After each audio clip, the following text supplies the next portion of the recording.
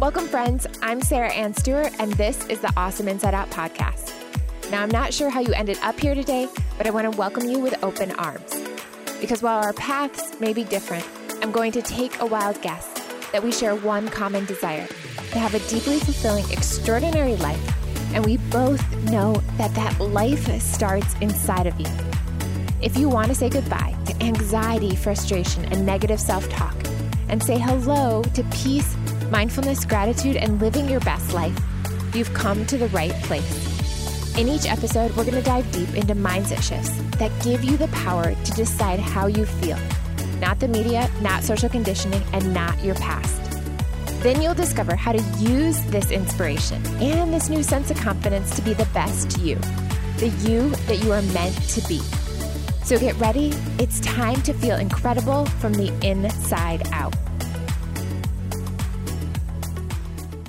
Hey there. Thanks so much for tuning in to another interview episode on the Awesome Inside Out podcast. If you enjoy this conversation, the absolute best way that you can always support is by sharing it on social media with the people that you love or giving it a 5-star review. It would mean the world to me for others to have access to this powerful content. So thank you so much in advance for being here and for sharing. It means the world to me. Also, make sure to stay till the end as I'm going to offer some applicable takeaways and a really fun challenge this week to upgrade your health, your well-being, and your life. So today we're diving into the topic of manifestation, living in alignment with your highest truth, and creating your own life from the inside out. For those of you who might not know my personal story, you might not know that my early 20s and even my early 30s looked very different than my life right now. And I'll be the first to admit that those were not the best years of my life, but they did teach me a lot. In my early 20s, I had no money. I was struggling with my health. I had dropped out of a traditional 4-year university, and my modeling agency had stopped booking me for shoots after I had gained a significant amount of weight. And countless other modeling agencies around the world had turned me down, presumably for the same reason. While most of my friends were having a blast in college, doing sorority parties and tailgates, I was extremely confused, sad, lonely, and depressed. I was constantly in question of why I wasn't happy. Why couldn't I have the life I wanted? What was missing? And while dog sitting for a friend, I came across a self-help movie centered on the law of attraction.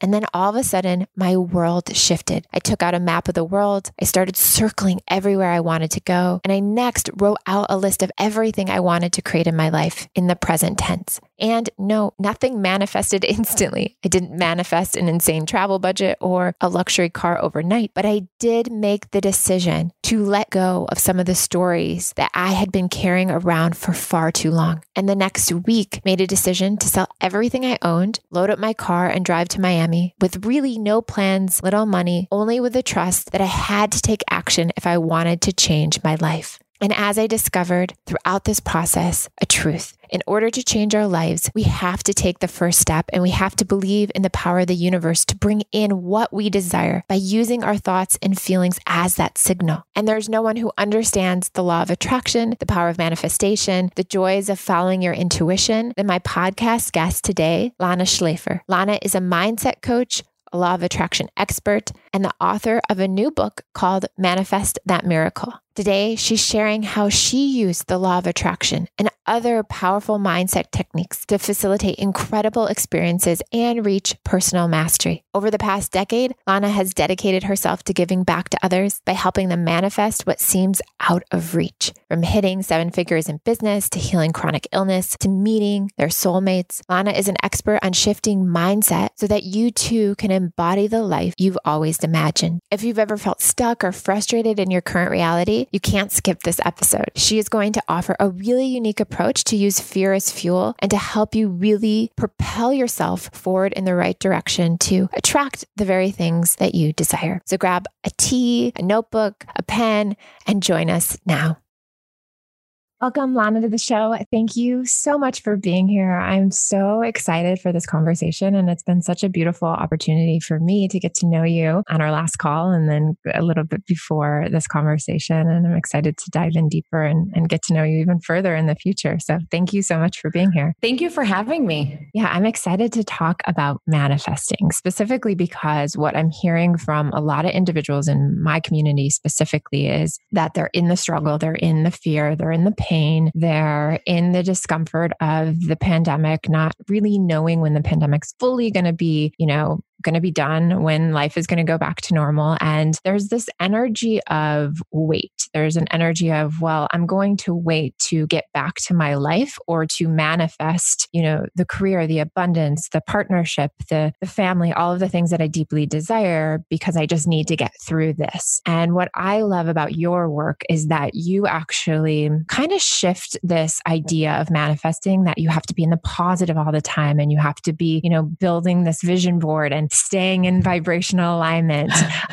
And you turn this misconception on its head. So I want to first start there. And then I would love to dive a little bit into your story in terms of how you've also used these lesser sort of emotions that you talk about that are less ideal, but also powerful fuel to move us forward, and hear a little bit about how you got into this work after that. Well, I think that for me, it is very personal, because if I had to be positive, given where I come from, and if I had to somehow twist myself into being Pollyanna, I was never going to get there. Like, that's not my upbringing. I grew up in Russia and I came to the US when I was 12. In Russian culture, it is offensive to say something other than what you feel. People think it's like a very blunt or maybe even rude culture in that way, that are from a different kind of cultural background. My husband's Filipino, so his culture is very opposite. And we've had to sort of learn how to communicate with one another. Wow. With that said, like, I had a rough childhood in communist Russia. I did not grow up with even the things that are normal for like lower class or middle class Americans. I came to this work not because I wanted to manifest this and manifest that. I came into the mindset piece because I was like, somebody get me out of the hell that I'm living. This is not what my, ancestors died in the war for, and what my parents came to this country for. And it was especially hard for me when I work, and fulfilled the American dream, and, creating a vision of my life that I think my parents had for me, and actually achieved it. I was one of the few people that by the time I was 24 was working investment banking and having a 6-figure salary and traveling all over the world and wheeling and dealing. And I was actually more miserable than ever. So that's when I had a full-on breakdown, thinking there has to be something more, or I don't want to live. Like, I don't want to have kids in this stage. I certainly do not feel okay. I feel like I could create a healthy relationship, because I didn't have a healthy relationship with myself. I was full-on binge eating disorder to the point where it was costing me like just having a normal life. I feel like so much of my energy was going towards trying to not be miserable. I mean, it sounds so, I don't know. I have so much compassion for that me. But I realized early on, as I started sort of moving away from work, do, achieve, which got me to this place that I didn't want to be. Maybe there's another way. And I started reading books, and I was already in therapy. Somebody gave me the movie The Secret, Wayne Dyer, and I was already practicing yoga and sort of learning the Eastern philosophies. And I became a yoga teacher and sort of took that direction. But through all of it, the message was really unanimous through all of these wisdom, I would call them, teachings, which is, hey, there's more than meets to the eye, and you are not going to find happiness outside of yourself. My big question was, okay, well, how do I find it within myself? Because all I feel within is pain that I don't even know how to distinguish what's mine, what's my family's, what's my environment's, being an empath and having a lot of emotions. It was difficult. And so I would just channel it into behaviors that were numbing me out or keeping me making it through the day, but we're not getting it to the root of things. So when people say, well, how do you make your way out of it? I'm like, well, I wrote the book, Manifest That Miracle, to tell you, but in short, it is a process, and it is not going to be the same for everyone. But there are sort of markers on this road. And the first marker is to acknowledge that I don't want to feel this way. This is not the only way that's possible to live. And I know that sounds very simple, but for me, just to admit that this is not my dream. This is maybe somebody else's dream. Maybe somebody else wants this life that I've created, but I don't want it. That was a really hard thing to do. And then admit to my parents and my friends, and then take actions on it, like actually trying new careers, new places to live, new ways to be, new healing modalities and all that. None of it would have been available to me had I not sort of opened up that door of awareness awareness to say, this is not what I want. And I see so many women, especially, not admitting. So COVID or not, saying, look, this doesn't feel good to me. This doesn't work for me. This is not who I am. This is not what I feel is my greatest mission or purpose. Sometimes is the most painful thing we can do because it faces us directly with the thing that is causing us pain. But it's the only way that we can actually address it, right? So addressing it is the next step, which is resisting resistance, which means you would look at something and be like, I don't want it. It sucks. Go away. I'm going to fight this. I'm going to kick its ass. I'm going to all of the fighting analogy. I'm going to murder this thing, whatever it is. F this and F that. I mean, it is good sometimes to just go from a feeling of total disempowerment and fear to like anger and maybe releasing it. It does, move the energy, and that was already a form of realignment. With that said, if you can allow for the possibility, and that's all you really need to do, is to allow that maybe, just maybe, there is an opportunity here. There is a portal into something. All the things that came up during COVID were already in existence in our world.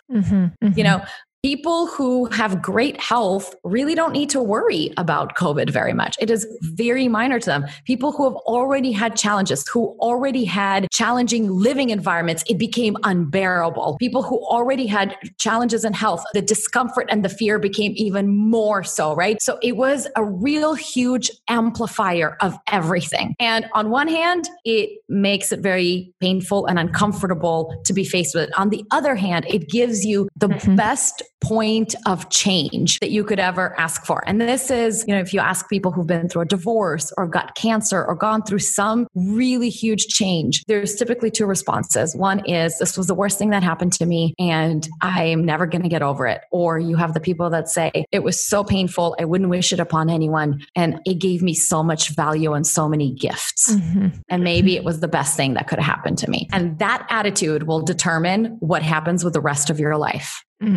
Yeah, I love that. And then in terms of after the resistance and like moving through that, right? Then what would be the next steps that you would say would be I'm assuming, and tell me if I'm wrong, but it's also courageously taking action is what I would assume would potentially be coming.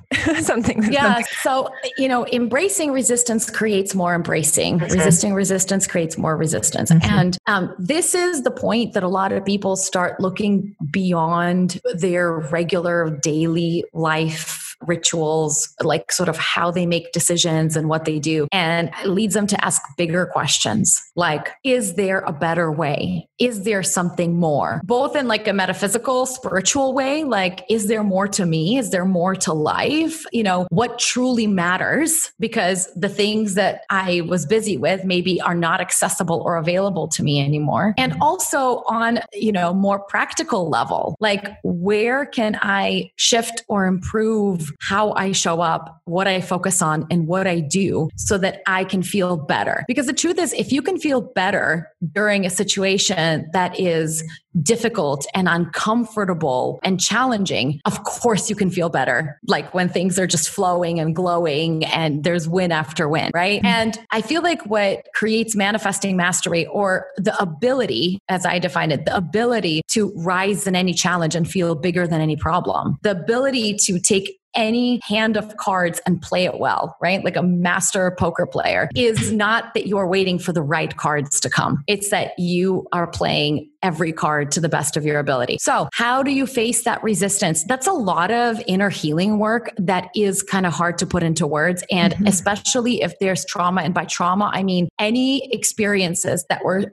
formative in creating habits and patterns that are adaptive but are maladaptive, right? Like they were responses that you needed to do in order to survive your environment. And they were the best, most brilliant ways that you as a child or a teenager, as a young adult could come up with. But now they are limiting you, right? It might have served you to disassociate from something or to get really good at being independent because you couldn't rely on the people around you, for example. Or it might have really served you to stuff your feelings down and have an eating disorder because that was a better solution at the time versus asking for help over and over till you were losing your voice and nobody could hear you, right? Mm-hmm. But at some point, you have new options, and these behaviors could now be preventing you from heading into the next chapter, into the next desire, into the next vision. And so really working through those formative experiences, and that could be in therapy, with coaching, with somatic experiencing, do ayahuasca. It really doesn't matter. There's a million paths, shamanic work, energy work. There are so many options, but the key is to have a sacred or safe container where you can let this come up and feel like there's support for you, in addition to now getting very clear on what you do want. So as you sort of heal what's coming up that isn't wanted, if in parallel, simultaneously, Michael Beckwith has a great saying that you are pushed by pain until you're pulled by a vision. Most of us have been pushed by pain. We know that feeling. It's like, I really don't want this. Like, I will never have this again, right? Mm-hmm. But if it doesn't at some point switch to being pulled by a vision, now this is what's calling me, then it is a very uncomfortable journey.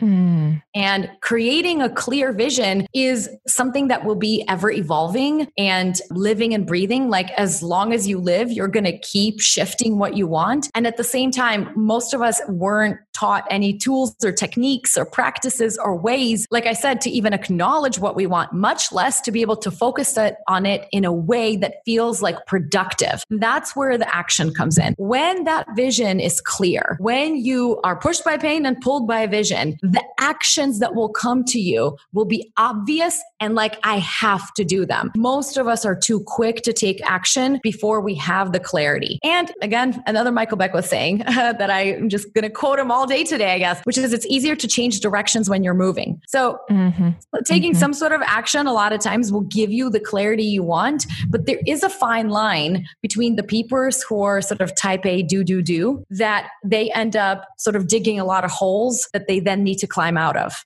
Yeah. And if you learn how to line up the energy and really move from a place of clarity and empowerment and alignment, then it feels like waters part for you, and all kinds of synchronicities and support shows up from every direction. And you are thinking, wow, I had no idea that I am this supported by the entire universe. Yeah, I'm having flashbacks to, it's so interesting you brought up The Secret, because I remember I grew up in a really spiritual environment. Both my parents, we were reading Deepak Chopra books when I was young, and Sacred Contracts. And it's interesting to me because I fell into this really deep depression around 20 years old. And based on the spiritual context of what I had learned, which was like the karmic contracts and that you're living out your karmic experience, I always felt like I was being punished. And then I was babysitting for a friend's dog, house sitting, and The Secret, I was in the player and I watched it. And literally like 2 weeks later, I put everything on my front porch and my lawn. I put free and I drove down to Miami, just having no clue what I was doing with my life. But it's interesting that you bring up that it's easier to take action when you're in motion, and it's easier to start to recognize, for me specifically, what needed to be healed when I recognized that my mind was going with me, and that my mind the experience I was having of depression wasn't related to necessarily just being in Michigan and being around everyone from high school in my old environment. It was very much part of my mind. And so that's when I actually started to dive into the healing, and I was like, wow, my mind's going with me everywhere I'm going. So it's time. Wherever you go, there you are. Yeah, right. John Kabat-Zinn has that book. Yeah. And look, so there's important steps. What you're describing is so similar to my journey and so many others. Like, knock on this door and you walk through it and you might learn something. And that's not the last door that you're going to knock on and walk through. Right. And one of the big,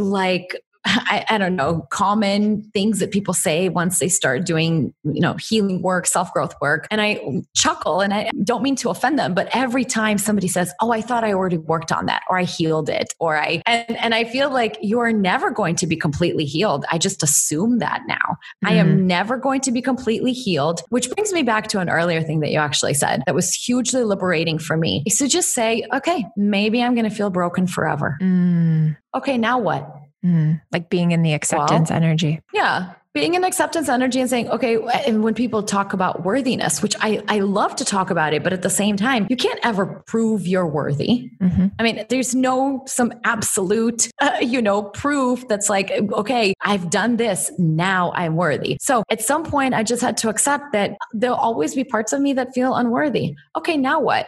How can I enjoy my day today the most? How can I feel like I'm fully expressed today? And it comes down today, the next step. And so I also picked up and went from Northern California to Southern California, just sort of to move away from what I was doing, only to come back in, alchemist style to myself and recognize, okay, that wasn't the answer, but it was the right step to get me to where I am. Mm-hmm. And there will be other steps and it is never done. So now I'm much more focused on the next step and enjoying it versus getting it done. Mm-hmm. This idea of this binary sort of completion. Okay, I'm fixed now. I'm complete now. Like people want a manifestation because they think they will just arrive somewhere. Right? Oh, I wanted my dream partner because then I will feel XYZ. Okay, well, now you're dating this person and they are sometimes nice and sometimes not nice. Now what? Mm-hmm. Mm-hmm. And then you have kids with them and then you have to divide up finances and then you get your dream home and you're like, if only I get my dream home, I will. I moved into our beachfront property in Puerto Rico and I made a comment to my husband, I can't possibly imagine ever being sad here looking at the Caribbean Sea. Well,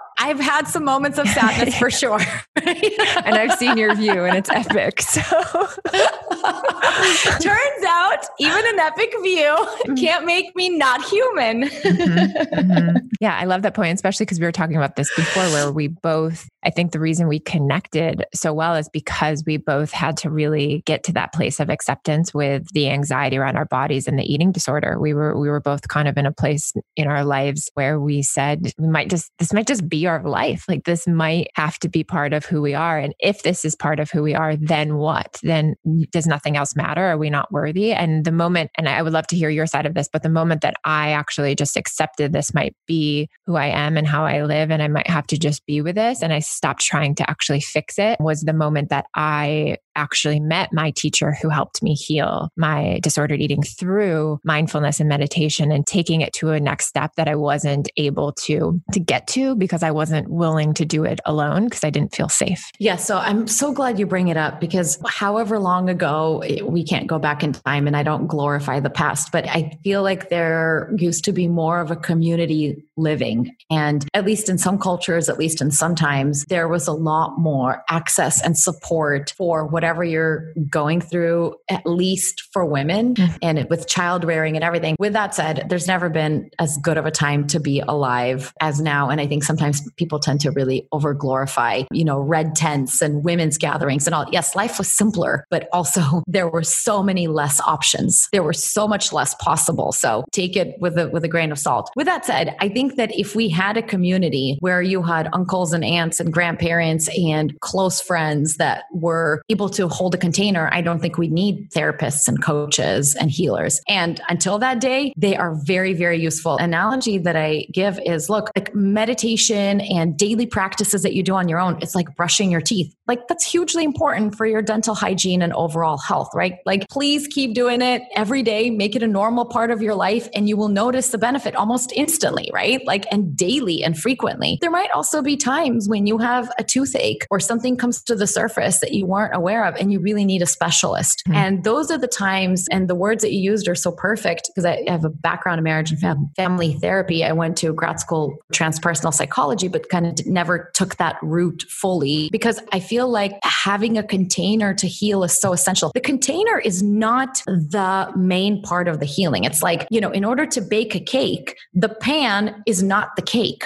right? But the pan holds the cake. Otherwise, how are you going to take the batter and just put it in the oven without anything to hold it? It'll just decompose and drip down. So there needs to be a space. I also like to give the analogy of the banks of the river so that the emotions can really flow safely, and there are banks there to keep it in that trajectory, right? So for me, the experience of really accepting that I'm never maybe going to figure it out and that the focus has to be on right now. Like, I'm never going to figure out this big existential question, will I ever heal? Am I worthy?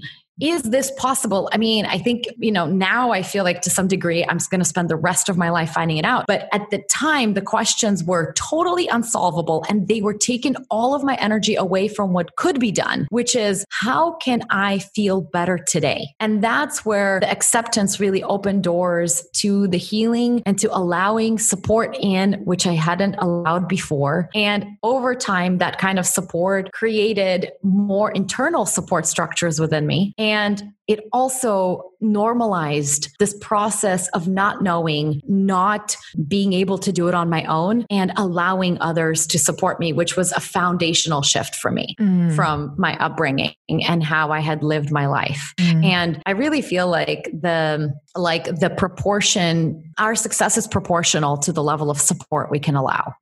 Yeah. And I think there is this, I would love your thoughts on this actually, because I see this online a lot, especially in the entrepreneur community where, it's like the self-made and the superwoman sort of messaging, right? That keeps us. And this was true for me too, is I literally had so much shame around the fact that when I met my husband, I was like, I don't want your help. I mean, he's one of the number one copywriters in the world. He's like, he has like what I would call like masters in like funnels and, building out online courses. And he's just done it all. And I was like, I am going to do it on my own. Like I didn't want his help because I wanted that title. Like I wanted to be like, I was self-made and I didn't have my husband help me. And, I don't know what it was about that, but I share that so often now because I'm like, if you can get the help from your partner, take it. Like there's no shame in that. If you can get help from a family member, from, a woman in your community, from a group that someone's inviting you into, I think we're so terrified of being worthy. And then it's projection. And we basically,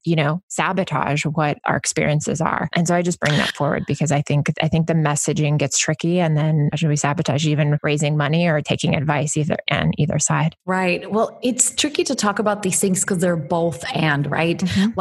I want to be both independent and supported. And so many people have a hard time with paradoxical desires. Like, I want to be free and I want to feel safe. And for a lot of people, those are contradictory. They're like, well, because what they interpret by safe is they stay with the known and freedom is the unknown. So they create this dichotomy within themselves, which then plays out in their life, right? Where they're like not able to ever create what they want because what they want are both of those things, but they haven't yet designed a vision or a paradigm or an approach that allows for both of these parts. It's like if I said, I want something salty and sweet, not just one or the other. And the idea that I think it comes down to how it feels. And this is, again, very interpretive, right? But there is a way to be in a co-creation where giving and receiving feels like a circulation and a flow. It feels like a win-win, right? Where one person is enjoying writing the copy and doing it because it makes him happy. And the other one is enjoying receiving this creative ideas and support, tangible words on paper or whatever it is. And it feels like a win-win. And it feels like an enhancement for both people and an empowering experience. I think where women specifically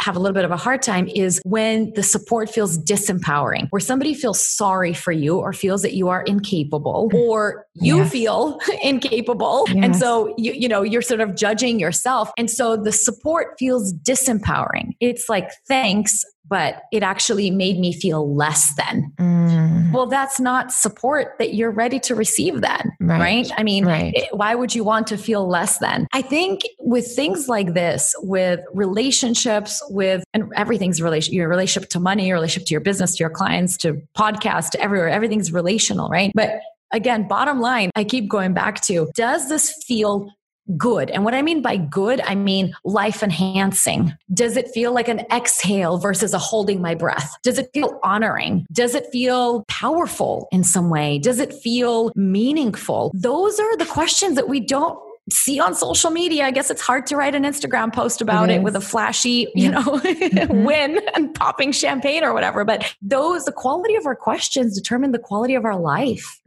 And so as we elevate the way that we think about things, of course, the things that we are looking at start shifting in front of us. So I feel like a conversation that I've had with my husband, or when I had such a hard time receiving support, still at times, the conversation is now, thank you so much for offering this. emotions and it's bringing up XYZ for me. It's bringing up a feeling of incompetence for me and a fear of trusting someone because I feel like I could be abandoned at any moment. And the pain of that makes me put up a wall. So let me sit with this offer and, whatever, or can we create this in a way that I can really receive? Maybe there's parameters on it that would feel good to each person. But again, the best kind of support is where you don't know who's giving and who's receiving. I mean, it's so often when I sit in an interview like this and I'm like, I can't believe this is my quote unquote work. Right? Like who's giving and who's receiving? Like, I love this. Yeah. I would do this all day, every day. And I do, or when I'm in an amazing coaching session, when I'm facilitating a mastermind program, or when I'm a participant in a mastermind program, I just feel like it is this circulation of life that moves through me. And I am part of co-creation. I feel used by life in this way. And I feel connected to something so much bigger than myself. So at that point, these kind of silly, kind of maybe more who's giving and who's receiving concepts don't really apply. Yeah. Yeah. Because it all feels like it's creating for the higher good of all and for the collective and for the planet and for humanity. And so I think when there's that energy and that requires us to do the work. Like I've done a lot of work on healing the part of myself that felt that shame or was reluctant to step into a group where I was the least intelligent in the room, or my business wasn't as successful as everyone else, but I did the work so that I could feel like and recognize that I could still contribute in other ways. And then I felt exactly as you're sharing, which was that it is for the benefit of all and for a higher consciousness for humanity and in global impact. And so I think as we do that work, those belief systems do begin to shift. I wanted to talk a little bit about what you mentioned before, which is kind of the sabotaging energy and when people start to recognize it, because I do hear a lot of people and I notice this in my business too, where people will lose weight really quickly and then they don't feel worthy, so they sabotage. But basically they're manifesting what they want, but they're then sabotaging the experience because vibrationally they don't feel worthy of what it is. Yeah, they can't receive it. Or they can't receive it. Exactly. So I would love to dive a little bit into how to maybe some mindset shifts around shifting this experience or the work that's required in order to vibrationally match what it is you're bringing forward. Yeah. I mean, look, I feel like I'm sort of the bearer of bad news sometimes and things like that. And I said this in my book in a much nicer way, but now I'm just not going to be that nice. I always say I'm not nice, I'm kind, because I feel like it requires an acceptance that it's not about reaching that goal and that if it's not here, you're not ready. And that's okay. If it's not here, you're not ready. Because if you're ready, it would be here. And it's not a judgment against you. Right. Right. It's like when you're 6, are you ready to wear, stilettos? No. Right. Because that's not your shoe size. That's not what you'd be wearing. I like to think of it in terms of when we grow and we are always changing, shoe sizes and clothes sizes. And it's very normal to just need new clothes and new shoes because we can visibly see the growth. But something happens around the time when we stop growing and we're quote unquote an adult that we forget that we are still changing and evolving. And the things that were appropriate at some point may not be appropriate in another point. And it doesn't make the other bad. It doesn't make the clothes I wore when I was 6 bad. They were appropriate for then. They were the right thing for then. And it doesn't make it inappropriate for me to want something where I'm not yet. It's just not here yet. I redefine miracles are in my book as things that aren't here yet. And I mean that in a good way, because if you can really have a heck of a journey arriving there, you will have a heck of an experience receiving it. Right. And what most people focus on is there. I just want to get there. And we just gave some examples about you get there and then you realize, oh, this is not at all what I thought it would feel like. In other words, I can't receive this. I can't tell you how many business class flights I was on when I was, 23, 24, 25, that I was cursing the experience I was having. And then I remember leaving investment banking and not flying business class for like 10 years after and being like, why didn't I enjoy it? Like, my God, I could have relaxed and had a glass of champagne and the warm nuts and and I realized what's the point of having something if you can't receive it? And so I do as much of a convincing sales job on it in my book and my work on my podcast to remind people that you want the thing so that you can actually feel the experience of receiving it. And the greatest shortcut you could ever realize is that you can actually feel it today without having that experience. Right. You can feel in love today without having a partner to be in love with. You can feel abundant today without having any more dollars in your pocket that you did yesterday. You can feel more at ease and less stressed today. And there are practices, there are ways, there are experiences, there are, decisions and healings that you could do in order to feel it. But you have to aim at the right target to hit it. And most people are aiming with all their might, but at the wrong target. So when they hit it, it doesn't feel satisfying. Mm-hmm. Yeah, I'd be curious too in terms of the when we do get it, let's say we do keep it, like let's say it does vibrationally stay in our experience, but we're only sustained in the hit of, I don't know if you would call this falsified happiness, but that like moment of happiness, like let's say a new car or a new house or whatever it is that you're bringing forward. A lot of people will then go in the manifesting phase to manifest the next thing to get the hit again. And so I would just want to bring light to and get your thoughts on creating that happiness in the in-between, right? Like creating that sustainable happiness. And I love how you talked about the fact that you can have it now.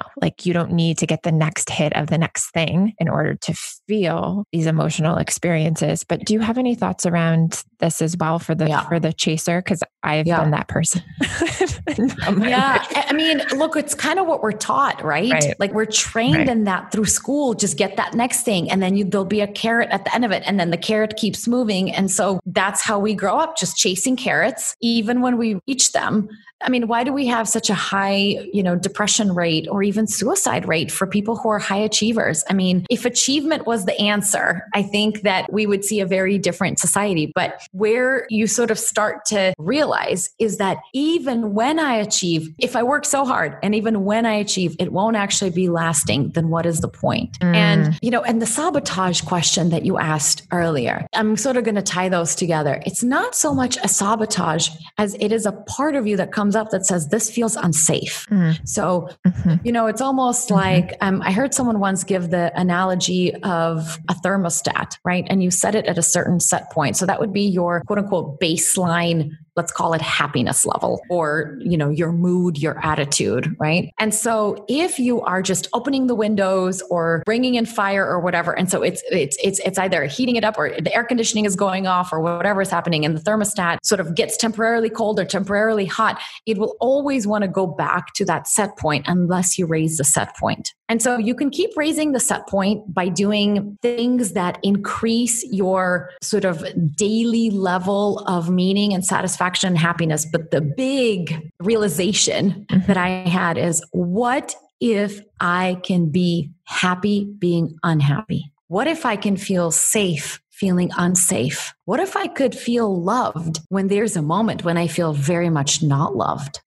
What if there was a level of unconditional access that I could have to the things that matter to me, that did not depend on any particular person or situation or things going a certain way or me experiencing certain things that give me that hit? What if I was the hit maker, not waiting for something to hit me?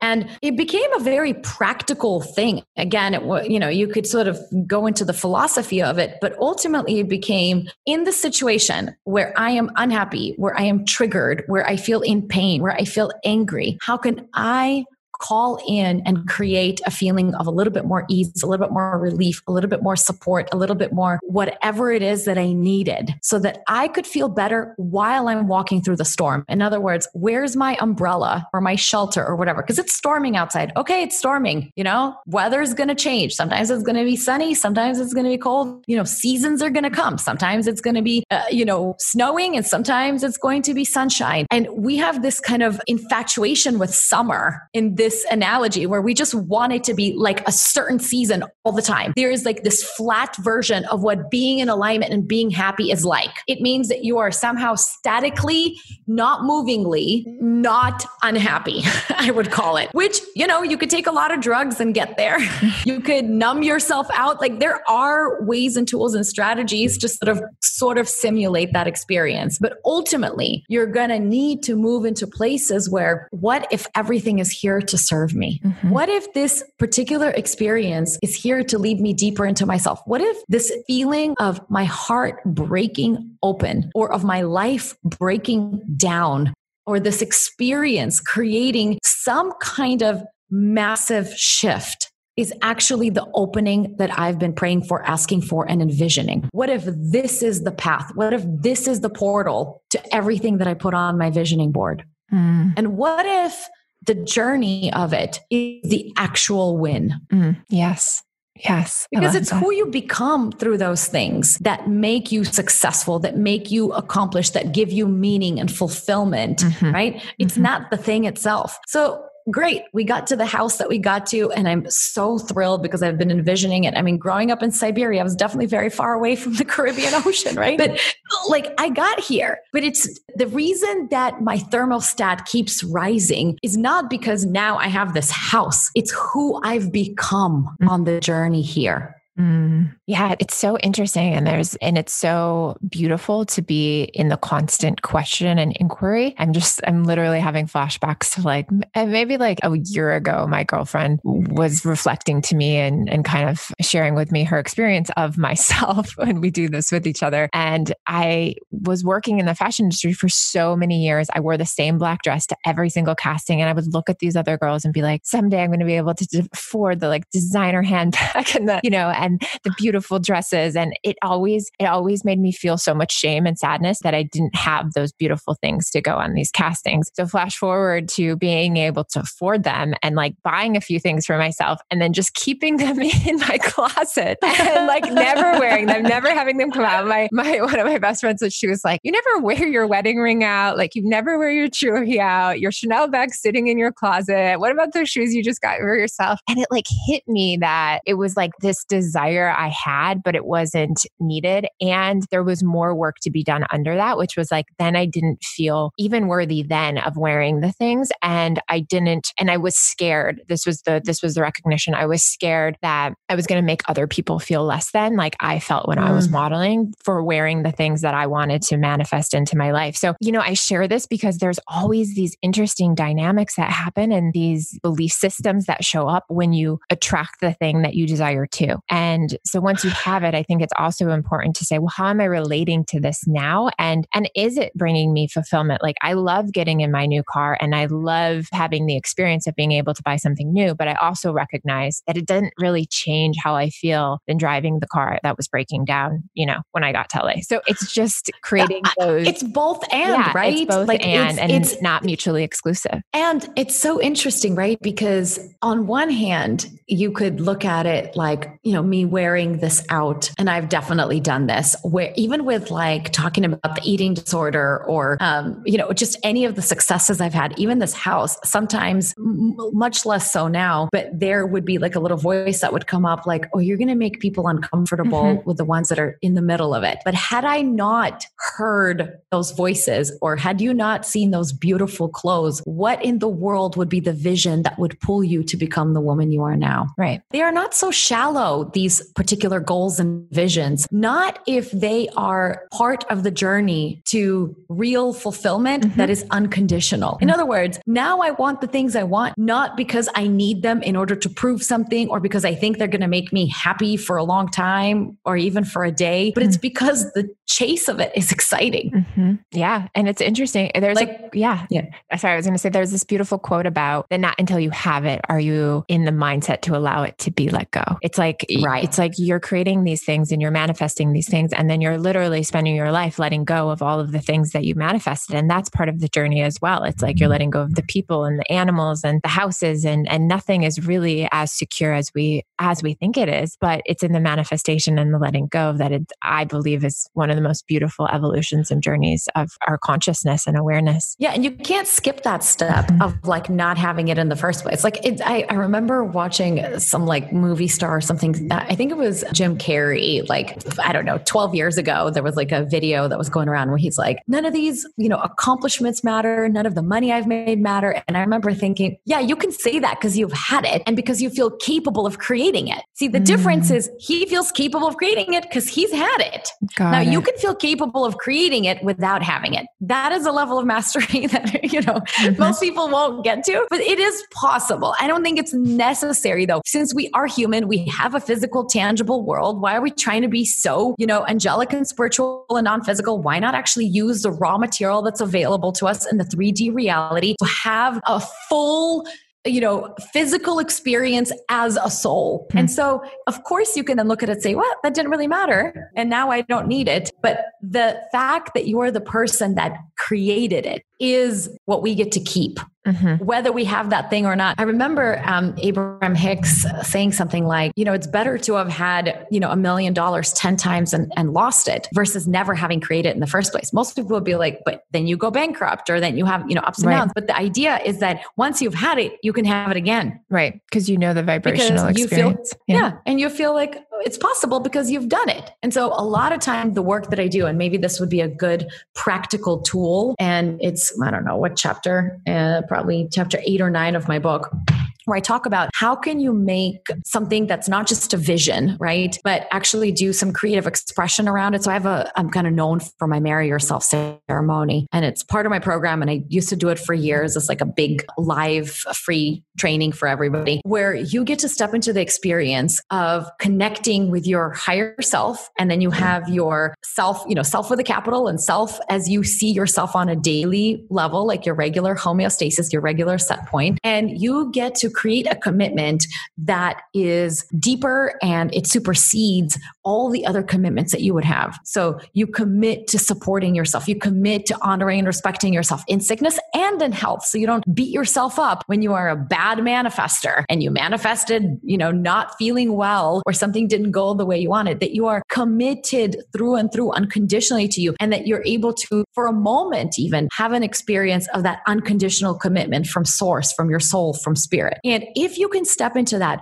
for even like 10 seconds during that ceremony, bam, now you've had a real taste of it. Now you can take that vision and you can actually evolve it into a real relationship with a real human. So how do you create something you've never seen and you've never had in tiny increments, like the blind men with the 3 elephant that are like, I think this is a trunk. I think this is the tail. I think this is the side. And you're sort of feeling and you're finding these puzzle pieces that you're like, this feels good. This resonates with me. That is really what I want to have more of. This is a new expanded, like, yes, I really want it, or like a really clarifier. And then before you know it, it creates a full blown quote unquote vision, or I call it a fusion, like a feeling vision that now starts magnetizing on your behalf, because you are a magnetic being as much as you are a thinking and doing being, and your energy field and your magnetic field already changes the environment around you without you needing to say or do anything. That's how you become able to magnetize everything that you want to you. You quite literally turn up the attraction mechanism on the things that you do want, and naturally turn down the mechanism on the things that you don't want. So they are drawn to you and you are drawn to them, and it feels like a win-win-win. And then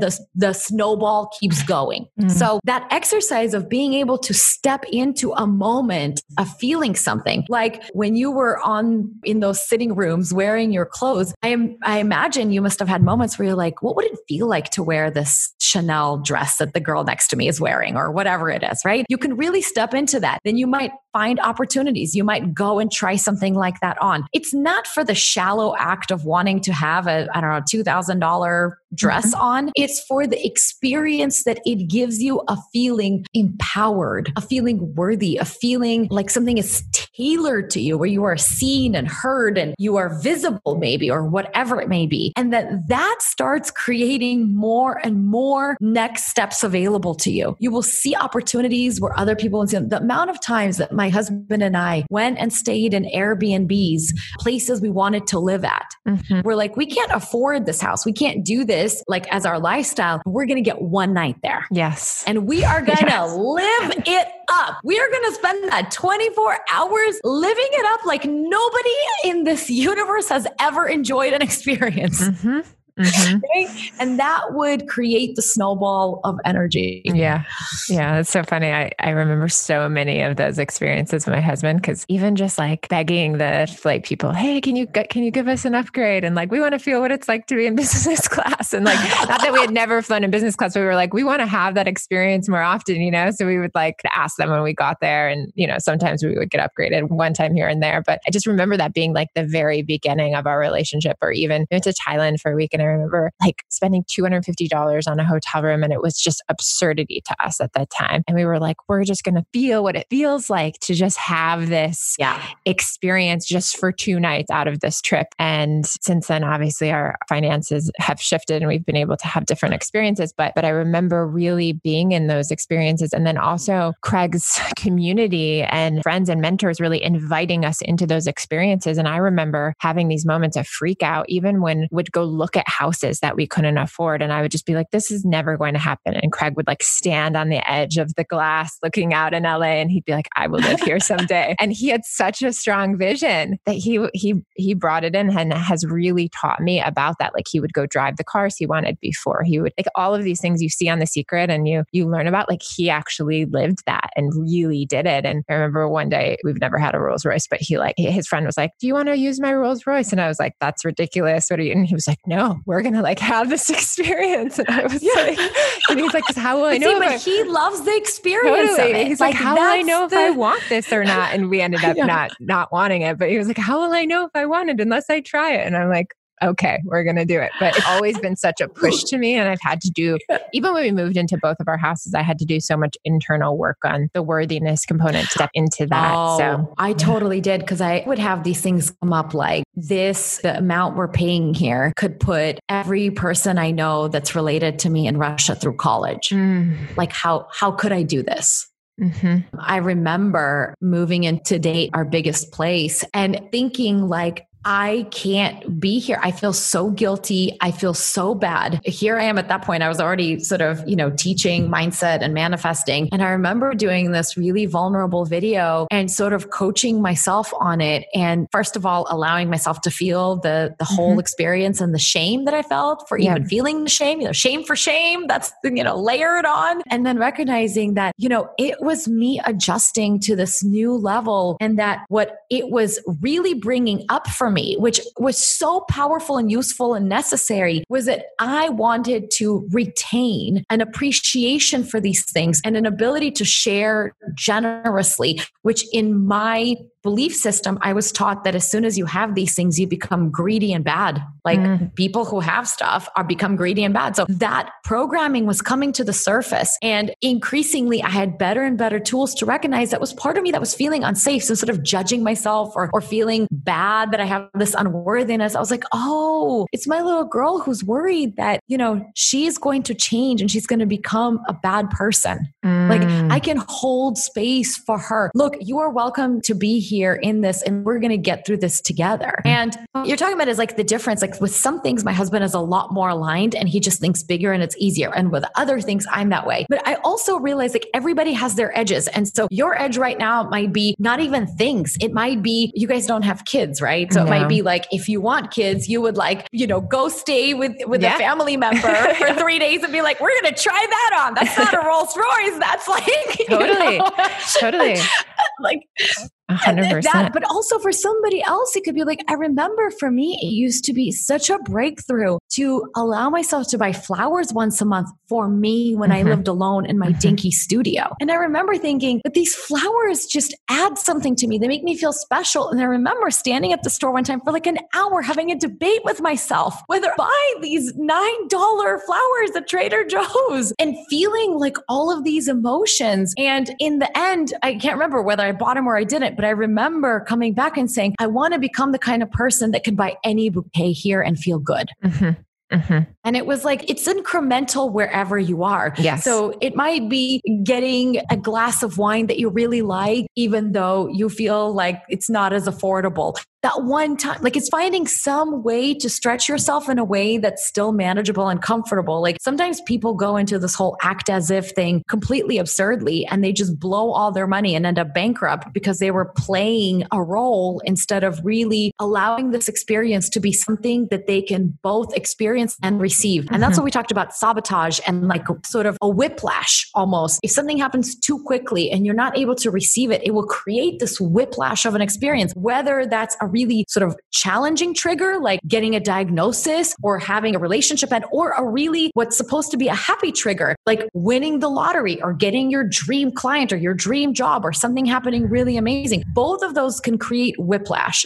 And so having the ability to really integrate all of those experiences and developing, like brushing your teeth, steady practices of mindfulness, right? Steady practices of more unconditional feeling good about anything that matters to you today. It takes away the pressure from anything in life going this way or that way in order for you to feel okay. We're not even going to talk about feeling good, but in order for you to feel okay, again, if you can feel okay when you're not feeling okay, you got it. You're right.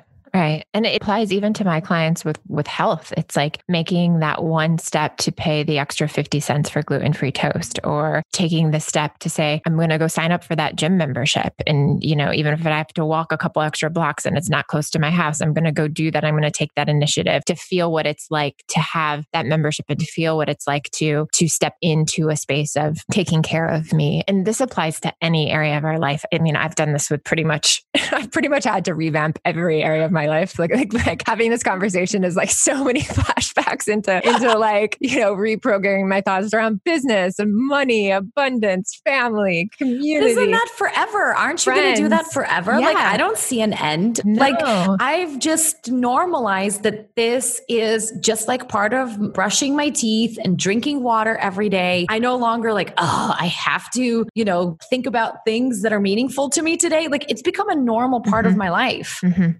Yeah. Right. And the content might change. Like, I might brush my teeth for 30 seconds one day and 2 minutes another day. I might use this toothpaste or that toothpaste. Things may change. If I can't find, water because I'm camping, I'll do it just with a toothbrush without toothpaste. The essence, the actual focus, the intention doesn't change. People get too focused on a particular ritual or a particular tool. I really love to present people with a buffet of things and have them develop the practice of saying, I really like this and here's why, and I'm going to keep doing it. And if I find something I like even better, I'm going to move towards that, because I hope that it's a lifelong practice, a lifelong process. I hope you don't just do it once and think that you're done forever.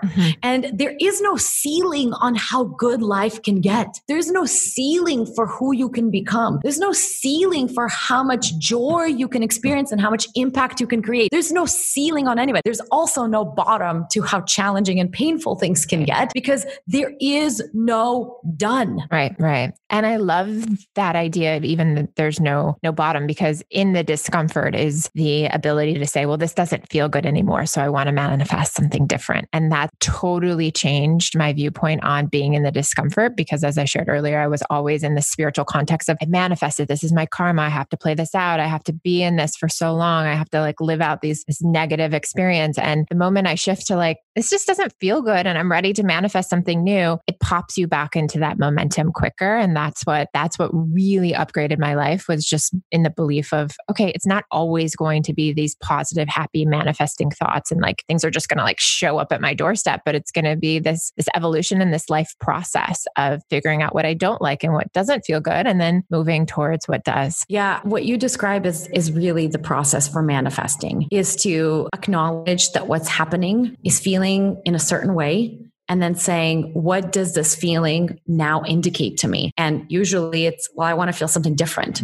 And then you start looking for a way to feel different. So you're not resisting that you're feeling what you're feeling or how it happened. You're not mad that you're not already feeling something different. You're not upset and angsty and rushing to get to some other outcome. In other words, when there is an experience of really embracing where you are. I have a quote in my book: to get what you want, you've got to want what you've got. And so how do you want what is happening currently? Because that's what will liberate you to create what you want next. And that feels a little bit like a contradiction for a lot of people, because they're so used to, for their desire to be something they're yearning for, something they're fighting for, something they have a lot of push into. And that is a form of achievement, but that will never be satisfying because it came at a price and it came at a cost. Yeah. And think that we're ready to create from a place of overflow. I think when you fill your cup and it overflows, that's a very different way to walk in the world. And it's something I practice on a daily level. And I would say that I probably fail like 80% of the time to do it somehow perfectly. And turns out I don't have to do it perfectly in order to incrementally feel better and better every day. And as long as there's that trajectory and that movement, and better is now different for me than it used to be. But I used to think that better is somehow being off the wall, blissful, or always grateful or enthusiastic. Better for me a lot of times is just that I feel like I'm present and I can really be with what's happening and I can sort of catch the full experience. And that's a very different goal than what I had, 15 years ago or 20 years ago, when I just thought that success and happiness were these particular moments in time and particular emotions. And I had narrowed it in so much that I would momentarily experience those moments, but they would be so fleeting and I had no capacity to be present that it's almost like they didn't even happen. Right. And when I broadened my definition, when I used to teach yoga, I always say, if you broaden your definition of enjoyment, you can enjoy everything in this practice. So how can you broaden your definition of enjoyment and looking for what feels better to you? And that's really my definition of worthiness now, is that I give myself permission to acknowledge, express, and do what feels better. I love that. Thank you so much for being here. This was so fun. I had so much fun today when you were talking about, I get to do this. This is my life. Like, I was like, yeah, this is great. I've literally been in life coaching therapy session for the last hour with you. So perfect. But this is the thing. It's possible for us to create a life that we don't need like a vacation or a break from. It's possible more than ever now, which is why I'll never shut up about this because it seemed like such an impossibility from where I started. Like my culture, my upbringing, my belief systems, none of it was really leading in the direction of this being a possibility. And the fact that I have been able to, I would say, allow it and co-create it more than make it happen. There's another Michael Beckwith saying, you don't need to make it happen. You need to make it welcome. I feel like I've made so many things welcome and in the process have really enjoyed the experience of welcoming. And I wish that for everybody, because that's the kind of peace, the inner harmony that is really the highest experience that you can have as a human being. That there's no parts of you that are fighting or being disenfranchised. There's no disharmony that leaves you torn apart and feeling incomplete. When you are in harmony with all the parts of you and in harmony with the things that are happening in your life and in the world, it gives you the experience of wholeness and of connection. And that is a transcending experience that is universal. And that I really think all of us have as our, sort of actual purpose. Is to do it in our own way and share our own gifts and let our life be the gift that is created from that experience. Thank you. Yes. 100%. So in agreement, and so appreciate just your wisdom today and showing up vulnerably and sharing your story. And so glad we got to do this. I'm curious where listeners can find you and connect with you and join your programs, get your books, all the things to dive into this work further. Because I know that there's a lot of tools we didn't have time, of course, in an hour to cover on one podcast, but I'm sure people would love the additional tools and resources. And we didn't talk about tools, but I am all about tools. Like my book, I think 80% of it is just exercises that I'm like, try this, because this is about how it feels to you. And then once you see a result, you'll actually want to do it more. Don't take my word for it. Like come into it skeptical, test it for yourself. So my book, Manifest That Miracle, and you could go to manifestthatmiracle.com. You can download and check out 3 chapters of my book for free, or then you could buy it everywhere, stores and Amazon and audiobooks and paperbacks or anything that you want. And you can go to my website, lanaschlafer.com, to learn more about me, to connect with me on social media from there. And I hope that this is a conversation that we get to continue having. I hope that if something spoke to you in this conversation, that you will connect with Sarah and I and share your experience. I feel like this is why I love this work so much, because I'm in it for the game of it. I just love the interaction and the exchange that gets created. I love that I get to be part of the dialogue. And I hope that this creates a new future for my kids. And yes, and humanity and the planet. And it's going to be, it's going to be beautiful as we continue to share and for those to take the courageous step to do the work and to step into their manifesting potential. So thank you so much. It's been a pleasure. I'm so grateful to you and cannot wait to connect further in the future. Thank you. Yes. Wow, what an incredibly uplifting conversation with Lana. I trust that you enjoyed our conversation and you feel re-inspired and reinvigorated to achieve the life of your dreams, one mindset shift at a time. When it comes to making decisions, we often hear statements like, trust your intuition, wait for divine timing, or the answer will come to you, just be patient. But what I've learned from years of coaching is yes, sometimes it's important to sit in meditation and with your mindfulness practices and wait.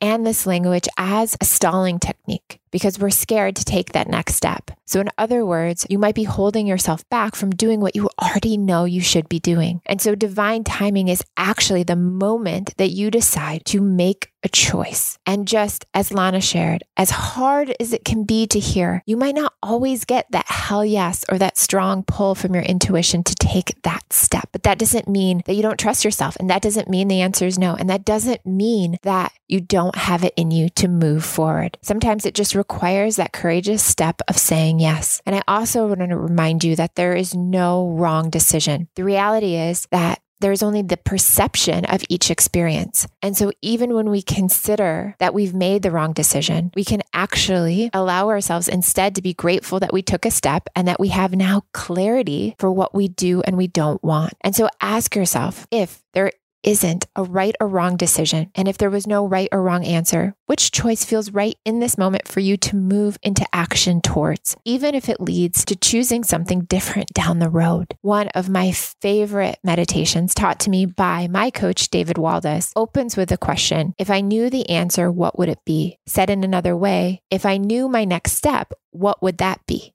And so asking yourself this before meditation literally forces the mind to get creative and find a solution. And so take this with you next week. Ask yourself, if I knew the next step to reach my dreams, what would it be? And am I courageously willing to take that step? And so I truly hope that this episode was motivating and uplifting. And I know that we so often hear the incredible benefits of manifestation and living in alignment with your intuition. Now, before you go, maybe you're struggling to tune out others' opinions and honor your inner guidance. Maybe you need a community that supports you on your journey. If this resonates with you, I invite you to join the Awesome Inside Out Facebook group. It's a private, safe space filled with beautiful hearts coming together to encourage and uplift each other. All you have to do is search Awesome Inside Out on Facebook and you can join the group for free. Also, if you enjoyed today's conversation, I recommend listening to one of my most recent episodes with Orrin Harris about coming into spiritual alignment and bringing forth more love into our lives. Also, drop me a message on Instagram if you've been listening to these podcasts. Let me know what's been resonating, what you want to hear more of, and how I can support you. I would love to shout you out and celebrate your wins. Also, drop me a message on Instagram if you've been listening to these podcasts and let me know what's been resonating. What do you want to hear more about and how can I support you in becoming happier and healthier? As always, I also want to celebrate you. So please tag me in your wins and let me know you've been listening. You can find me on Instagram at Sarah Ann Stewart,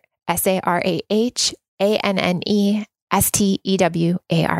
And until next time, I'm sending you a massive virtual hug and I'm trusting you're going to have a beautiful week of manifestation ahead. All right, that concludes this podcast. It is my honor to always share with you. But hang tight because I have one last thought. You are here right now because you are ready. Because while many of us share the feeling of wanting more, not everyone is willing to do what it takes to get it. But you are here, you are ready. So this is your opportunity now to take what you just learned and implement it. Make a pact with yourself to put just one thing into action. Just one. Write it down, do it, and share it with me.